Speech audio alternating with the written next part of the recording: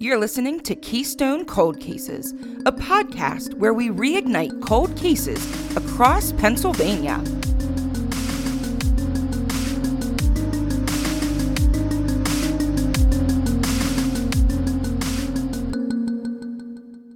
Hey, it's Janelle. Hey, it's Melissa. Hey, it's Shannon. Hello, it's Ed. And today's case, I want to shout out to one of our researchers, Melanie, who did an awesome job. She's kind of a behind-the-scenes person, but she did an awesome job kind of connecting the dots on this case. And I want to start by taking you back to the year 1977. Jimmy Carter was president. And first, so let me just also say, I was born in 80. I thought I was a Reagan kid. Like, I just was looking stuff up the other day. I'm like, Jimmy Carter was still president when I was like, how freaking old am I? Like, do people even know who Jimmy Carter is? Shannon, you... Yes, I do. I was 5 when this case happened. Oh, my God. Anyway, so some of the most iconic bands ever were roaming the earth. I'm talking Pink Floyd, Zeppelin, Fleetwood Mac, The Stones, Queen, like you name it. Yep. And I could name 100 more. And if anyone wants to debate about it, that it's not the greatest era of music, you can. We're not having that debate because you're wrong. So the specific area I want to talk about today isn't too terribly far from here. It's about 2 hours north, Mount Pocono, PA. And the Poconos, for those who aren't familiar, is basically short for the area surrounding the Pocono Mountains in northeast PA. And the Poconos overlook the Delaware River and the Delaware Water Gap to the east, Lake Wallenpaupack to the north, the Coal region to the west, and the Lehigh Valley to the south. Oh, and fun fact, Pocono is derived from an old Indian word meaning creek between two hills. In case you were like, what does that word even mean? I actually lived in the Lehigh Valley for about 15 years, and the Poconos was always it was a weekend. I mean, it was a weekend getaway, and it was so easy because you were like not even an hour. I mean, you could go out leave the city atmosphere and be in the middle of nowhere in under an hour. So much to do. We had a place up in Wallenpaupack when I was in, I guess, end of elementary school, early middle school, and my grandparents used to take us up for the whole summer. And it was beautiful up there. Just there was so much to do. Oh, it's gorgeous. There is. I miss that. Mean, there's like hundreds and hundreds of miles of hiking trails, and all those numerous state forests. There's water sports on any of those bodies of water. Adventure sports. You can ski. What's up there? Camelback, Jack Frost, Big Boulder, Shawnee. There's the racetrack too. The Pocono racetrack. I think it's it's an annual stop on the NASCAR circuit. Well, at least it was. I assume it still is. Yeah, twice a year, I think. Is it twice a year? Wow. Yeah. Above all those, I would say the scenery is what brings folks to the area, especially the come fall. You know, all the leafers come out. Like, and I'm totally a leafer. The older I get, the more us Jimmy Carter folks, you know. All right, back to 1977, specifically August 11th. And this is something I wanted to share with you guys and everybody listening too. It's kind of a glimpse into storytelling for television. So we always tell these podcasts in a almost like a chronological way. It's like, here's who we're talking about. Here's what happened to them. Here's where we are now. And in the TV world, I would say that like 99% of the time when I'm on a series that does hour-long episodes, they always start with something active, like something's happening. Basically, you're trying to grab the audience as soon as you possibly can. So rarely will you hear a show start with a victim's backstory. And it's not that it's not interesting. It's just viewers want action. What happened? How horrific was this? All those juicy details kind of right up top. So I want to try to approach this story from instead of telling you about the victim right away, just tell you see what this approach and see how that feels. So August 11th, 1977. Picture perfect day in Mount Pocono. It was 85 degrees, bit of a breeze, and not a cloud in the sky.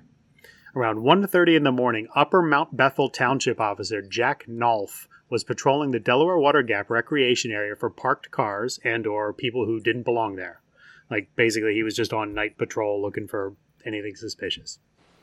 At the Arrow Island Lookout, which is the Arrow Island Trail, it's a trail along the Delaware. So at the point there where the lookout is, Knopf spotted a 1975 Chevy Monza hatchback. He approached it and shined his flashlight inside the rear window and noticed a tarp with what appeared to be some dried blood on it.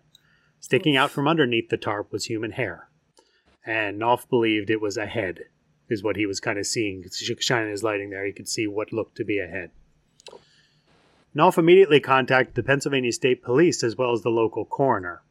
Investigators arrived and carefully opened the trunk of the Monza. Underneath the tarp was indeed the body of a young white male who appeared to be in his early 20s. The man was fully clothed in light, tight pants with brown leather trim around the pockets and a navy blue athletic shirt, and I've never heard this term, crepe-soled shoes. Crepe as in the delicious yes. treat, the delicious treat. That's exactly what he's wearing on his feet. Yeah, just two crepe shoes, I think. Melanie's thought it was a light, flexible leather. Oh, all right. Now we know. A cable, the kind used with pulleys on exercise equipment, so think like wire, but wrapped in some kind of rubber coating, was tied around his neck, a likely indication that the victim had been strangled to death. That is until police removed his body and found his head saturated with blood and several gaping wounds to his skull. An autopsy would later determine he was struck 6 times with a claw hammer. So right away, that tells me, just someone who is just coming into this case, that it's very personal, very up close. I mean, this person, he wanted this guy dead. Somebody did. And that's like classic overkill, and that's always personal too. Like that's a lot of hits with a very violent instrument. What do you make of the kind of double MO? You have strangulation, but you also have... That is just so much anger. Like, I'm going to make sure you are dead and that it's going to hurt you the whole time. Yeah. Because when I think about ligatures, it's like, are they using it to keep somebody quiet? Are they using them to control, to like move them around places? So you wonder... I don't know, the eventual cause of death was ruled asphyxiation and severe beating about the head and body. So it's kind of unclear which came first. If the strangulation was happening, was it 2 people that did this? One was strangling the guy, the other was hitting him. You don't know. The man did not have any wallet or identification on him, and no car keys for that matter, which tells me that robbery might have played a motive. Like he just took whatever was on this guy and left. And then he had no way to get his car out of there. But that also led to a problem with identifying this guy. So police run the vehicle registration, and it comes back to 21-year-old David Allen Gross of Winona Road in Mount Pocono, which is about 22 miles from where his body was found. And David's parents eventually came down and made the positive ID on him. A search of the area revealed no key evidence or potential murder weapon, although the Pocono Reporter claimed that a weapon consistent with that type of hammer was found near the scene. Regarding David's car, there was no blood in the front seat, but obviously a substantial amount in the back seat where his body was found. No usable fingerprints were recovered. So it's interesting that what was and was not kind of found at the scene. Do you agree? Yeah, I mean, and usable, that means they just couldn't tell whose they were, or like they were smudged? Is that what that means? I just wrote that word as an like a cool adjective for fingerprints. Got it. No usable ones. Maybe they found some like halfies or some like smudgy ones, and they were just like, there's nothing usable here. Okay, and they close the door and leave. Is what I'm thinking. So it looks like we got ourselves a good old-fashioned whodunit. Without knowing anything about David, just using the evidence found at the scene, what do you all believe happened to him? Someone Because remember, knows. I haven't told you anything about him yet. Right, but an argument or something went wrong, and it's definitely someone he knows. It's not like a random attack. I definitely... Yeah, because what do we know? Go ahead, Gina. I definitely think it's personal if it was that forceful. I mean, personally, I think it could be 2 people even. He could have, for words I can't think of, pissed someone off incredibly to the point where, that's what happened. I mean, that's what I'm thinking. And there's certain things we know. So the body is found in the middle of the night, but like, when did he get there? There didn't seem to be a lot of evidence that he was killed there, Right. So maybe he was put in his car. And driven killed there. Somewhere else, put it and driven there. Yeah. Well, that's another question I have. You said the blood, most of it was in the back seat. So you're going to have this person do all of this crazy stuff in a enclosed back seat and then get out and there's only blood in the back seat. It almost seems like he was placed in that back seat after it happened. Right. That's the way I see it, especially because a tarp was involved. Mm-hmm. So, like, they did this wherever they did it. He or she or them did it. And then loaded him up in a tarp, threw it in his own car, drove him there, and just walked away. Mm-hmm. You may have said this, but do we know how long the car was there? No. No. Just that it was found. And I do there's a little timeline I'm going to get into here, that some things that they did figure out, but none of it involves the car or when it got there. Okay, I just didn't know if it had been sitting there for a few days or if, like, it had only been there that night while the cop was out. No, and it was tough to tell because the one article mentioned that it was dried blood on the tarp, and another mentioned that he was found in a pool of blood. So it's kind of unclear with these old articles. They weren't as thorough, you know? Not to be morbid, but I feel like in those high temperatures, if he was in that car for more than a day or two, it probably would have smelled. Don't you think? I agree. And the only thing I do know is that in one of Melanie's notes, she found that they thought he died about 24 hours before. So sometime on the 10th of August. And that must have been the autopsy results. Stomach contents. What's the word? Rigor mortis. Lividity. So. All right. So now I'm going to tell you a little bit about David, and I want to see if it changes your opinion about the whole case. So David was born in East Stroudsburg, PA on August 2nd, 1956, and was the only son of George and Patricia Kemmerer Gross, who died in 2019 and 2018, respectively. David worked as a carpenter for his father's business, Irwin W. Gross and Sons of Mount Pocono, and prior to his death took a job at Taylor Art Galleries, also located in Mount Pocono. And this will actually come up again later, so remember that David worked at an art gallery. It's not crucial to the case or anything, but it helps understand something later on. Additionally, David was a member of the Mount Allen Hunting Association and was a graduate of the Pocono Mountain High School class of 1974. So I'm not sure if you caught the date in that earlier paragraph, but I mentioned that David's birthday was August 2nd, 1956. His body was found on August 11th, 1977, which means he had literally just celebrated his 21st birthday. Oh my God. Yeah. So, in fact, he had planned his own party at nearby Cresco, PA, on his father's sprawling 173-acre plot of land, where David and his father were currently building a new home that included an apartment where David could live. So, at the time of his death, I know that's weird, he had this gigantic property, and they were basically building a new family home as well as an apartment for David to kind of move out on his own, but still be on the property. So, he just had a lot of land, and they knew contracting, they knew construction, and they were doing it themselves. Mm-hmm. Wow. So again, David was living with his parents in a smaller home on the property while taking real estate courses at Penn State.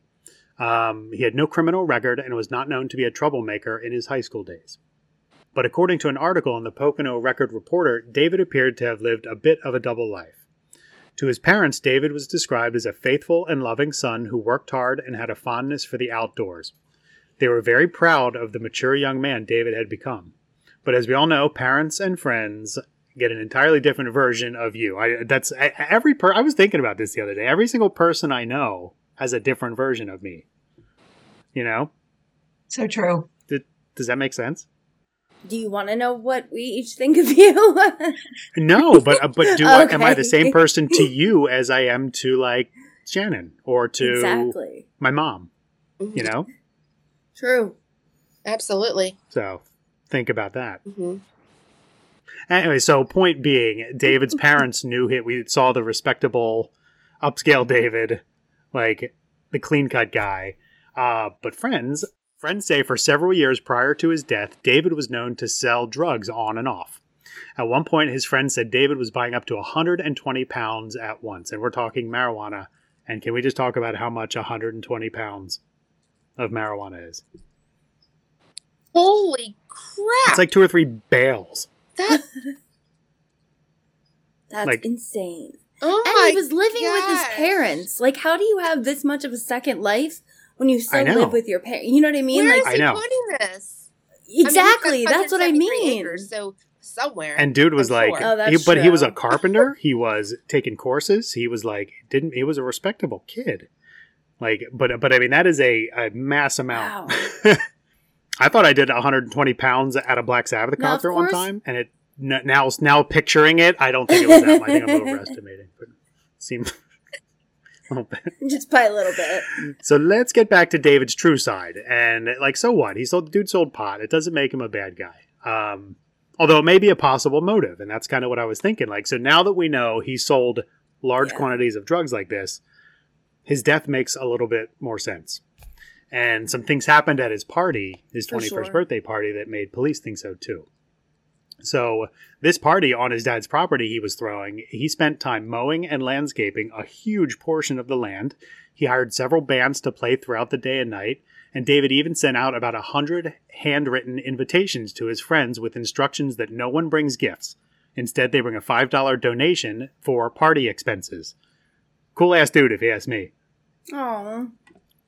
Yeah. Yeah, right? Yep. Yeah. Yeah, for sure. Yeah. That's nice. So the party was heavily attended by people from Pocono Mountain and the Lehigh Valley areas.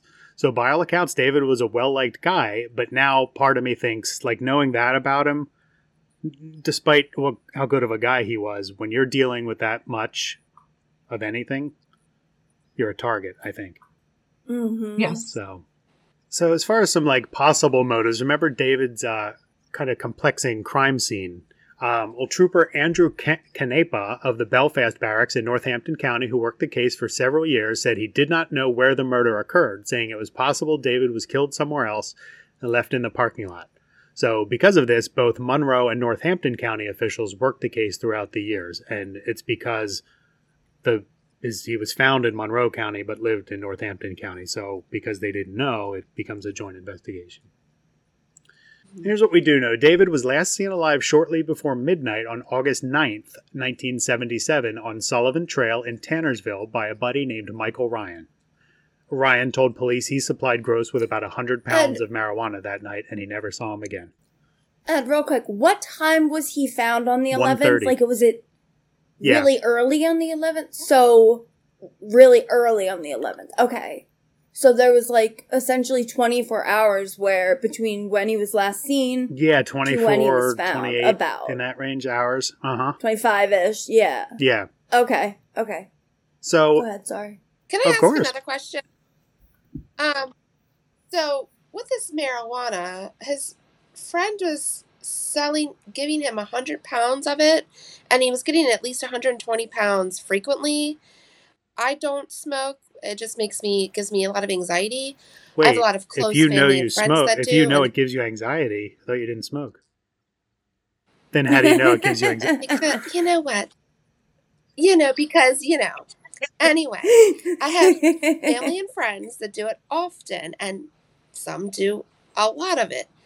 120 pounds and getting it frequently, that's almost seems like not Like- all of it was for him. Like Oh, maybe he was selling on absolutely the was. side. And that you can't physically smoke 100 Yeah. pounds of marijuana. That's, yeah. I was like, Yeah. that's crazy. Like that stuff that the Dallas Cowboys used to have, like players found with that amount in there, like a bale of it. And that's not even 100 pounds. So it's so much. So, I mean, I don't think that it's any secret that he was selling it.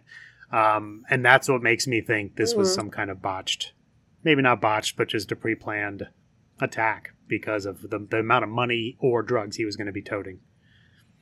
So God, I wonder how much money he would have. that's the on thing. him Like, at a given I can't even time. comprehend how much 100 pounds costs now, let alone in 1977, obviously.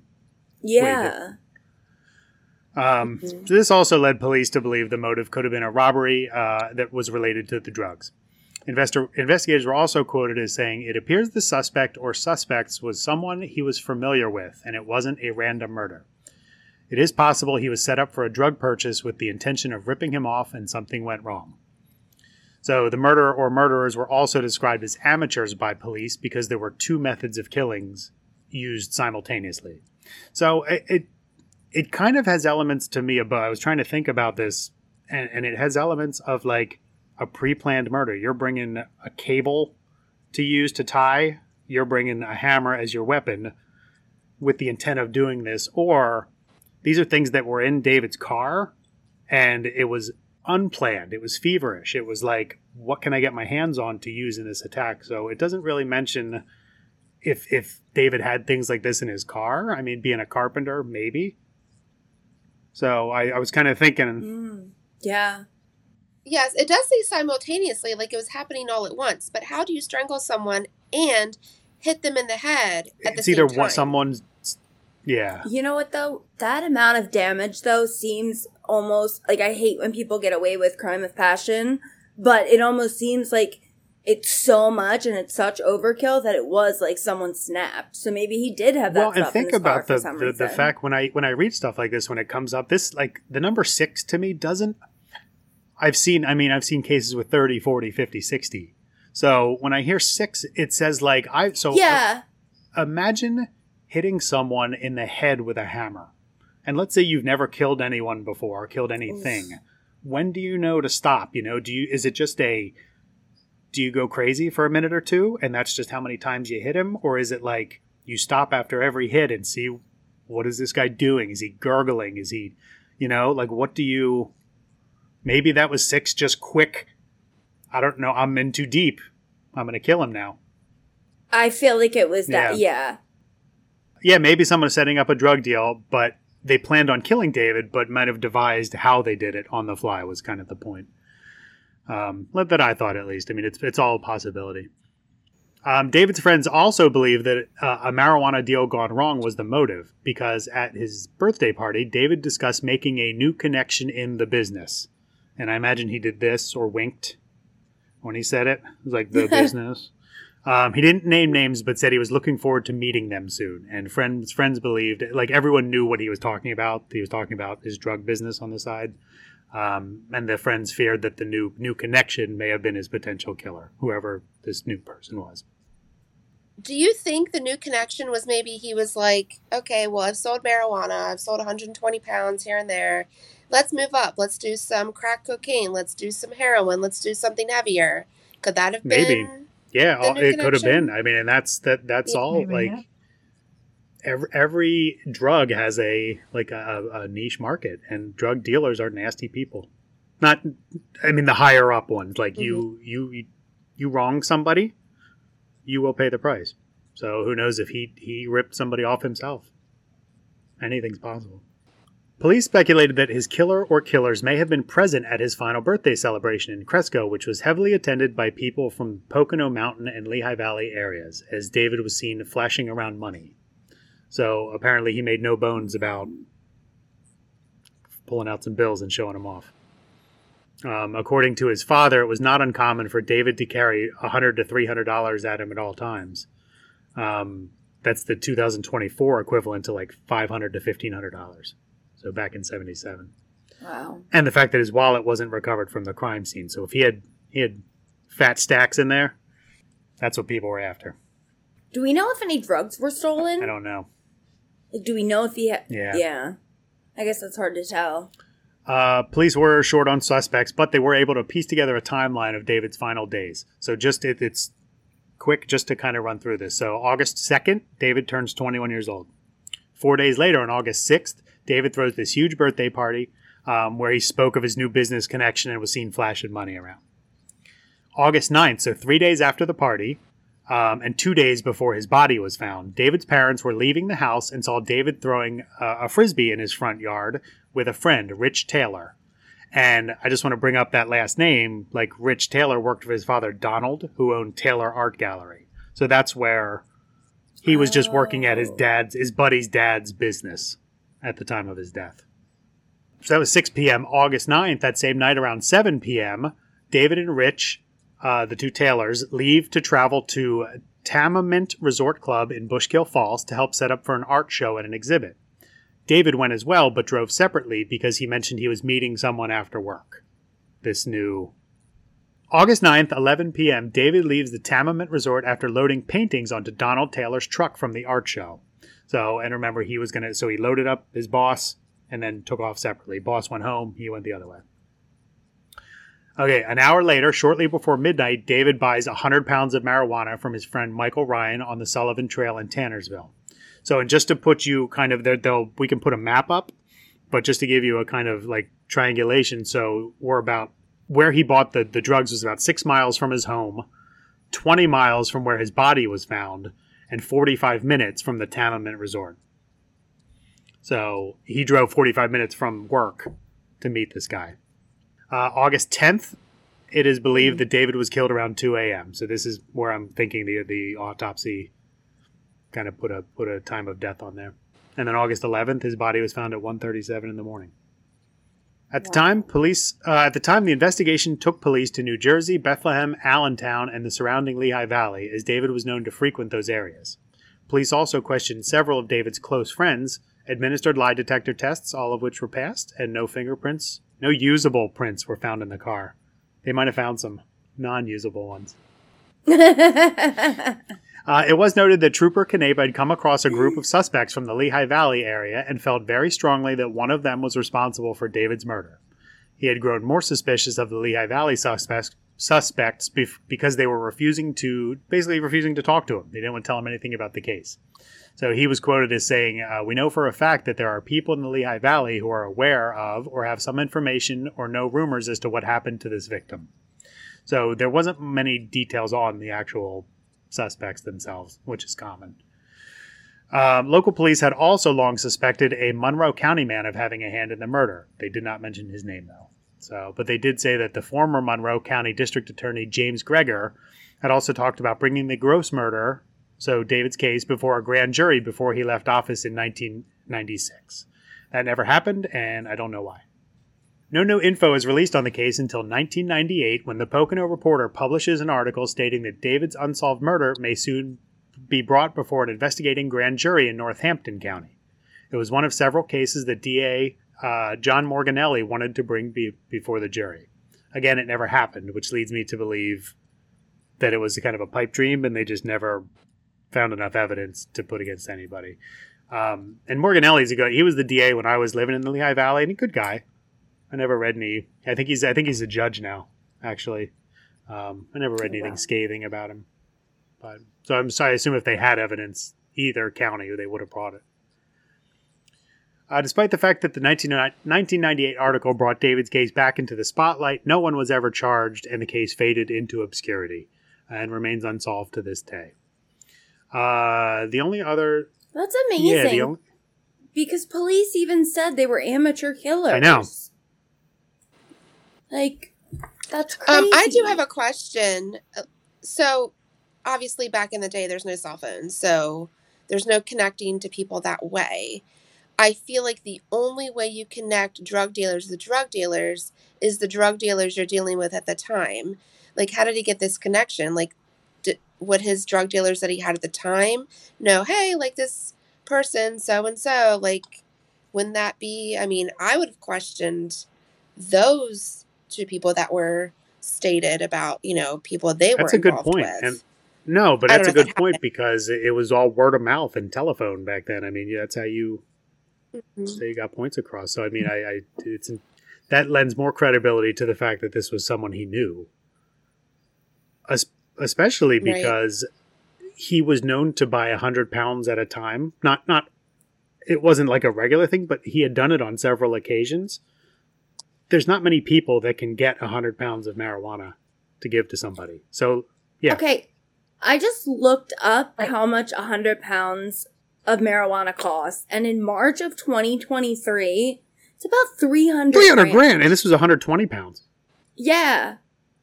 Yeah. So, and that's like today's money, but that's a lot of money. But if he's selling all that, it's a lot of weed. Gosh. You should see it. But he's making a profit off it too. So I mean, but that makes me wonder if the guy that was supplying him with the all this weed, if this was a recurring sale, we're never going to know who that guy is. First of all, and he probably saw he was going to sell him the 100 pounds and keep his money. And he was going to get his weed back, too. Yeah, I mean, that's so much money and so much weed for this, 21-year-old from this small town. So that's the town only has, Mount Pocono, I think, today doesn't even have 4,000 people. So it's small. But I think that it's a shame, though. That's my guess is that whoever was selling him that much weed that night also killed him and took his money back and his weed. Mm-hmm. I think this can be solved. Yeah, I think so too. It's somebody's got to talk. I think someone, because you know what, it's a long time. How many years ago was this? 40-something years? 40, what is it, 46? Yeah, 46. So if people were in their mid to late 20s, like, someone's got to talk eventually. Because if it's that small of a town, everybody knew. Or a lot of people knew. You can't be afraid forever. And at some point, you have to be like, you know what? This has been eating me up for 46 years. It happens. But on the flip side, though, when people go to reopen these cases, 46 years have passed. Like, I have enough trouble remembering who I saw, like, when I was getting the mail this morning, you know, like. I was going to say, what you ate for breakfast? That's such a. Everyone says that, though. So the most recent news article that came out was in August of 2023. And in it, the Pennsylvania State Police stated they were renewing investigation into the case. So Melanie did an awesome job following up with these guys. And according to her, she spoke to someone out of Troop M in Fogelsville and asked about this kind of renewed interest. And inquired about any new leads, too. And they basically told her that nothing new sparked the article, but they often put out press releases on a yearly basis in an attempt to keep cold cases alive and to seek new tips and leads. So it seems like it's just in a clump of cases that they're looking to clear any way they can. So anyone with information regarding the investigation can contact the Pennsylvania Crime Stoppers at 1-800-4PA-TIPS or online. And all callers... This is pretty standard, but if you call Crime Stoppers, you remain anonymous, but could still be eligible for a cash reward. And in this case, it's $5,000. So if you know something, could pay off. Come on, somebody knows something. Patreon say memberships. Something. Yes. Let somebody knows something. Come on. So anyway, not a neat story, but a neat in the fact that I do think I agree with you. I think it's solvable. Yes. Just one person has to talk. And I agree that you forget certain things, but if you know who did it, you try as hard as you want. You did not forget it over the past X amount of years. Hey, it's Shan. Thanks for listening to this episode of Keystone Cold Cases. Before we get into the outro, there's just a few things we want to remind you about. First of all, yesterday was the release of our Patreon. The cost is only $5 a month, and yesterday you should have gotten in the regular feed a small sample of the first episode. Aside from bonus episodes, you're going to get a shout out for joining the Patreon, birthday cards, stickers upon signing up, quarterly Zoom hangouts or an Ask Me Anything with the hosts, interviews, other quarterly gifts, and some other surprises. We'd really appreciate if you consider joining, and if you have any questions about the Patreon, please contact us and we're happy to talk about it. Another thing that's coming up soon is our Quizzo event on February 15th. That's a Thursday, and it's being held at the Gem in Spring City, Pennsylvania. It's from 6 p.m. to 8 p.m. It costs $20 ahead of time or $25 at the door. There's going to be themed drinks. There's going to be food available there. We're going to have a fun Quizzo event with a 50-50 and raffle baskets, and it's going to be so much fun. We're really excited. Again, if you have any questions about the event, please reach out and we're happy to answer them for you. Finally, we are doing a block pool for the Super Bowl. It's $20 per block, and the payouts are $125 for the first quarter and third quarter correct scores, $250 at halftime, or $500 for the final score. If you want to purchase a block, just reach out to us on Instagram or Facebook. Thanks for listening. That is all we have for this episode of the Keystone Cold Cases podcast. Thank you so much for listening, and please consider leaving us a review wherever you get your podcasts. If you want to find out more about us, the pod, and the cases we cover, or want to suggest a case, please visit us at kccpod.com or send us an email at keystonecoldcases@gmail.com. You can also follow us on Facebook at Keystone Cold Cases and on Instagram and TikTok at KCC Pod. Please remember, never reach out to family or friends of the victims, only to law enforcement if you have any tips.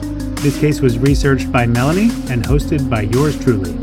Find all of our sources, social info, and contact information at kccpod.com. Theme music and production assistance from Darren Makins. Join us again next week for another case to sleuth out.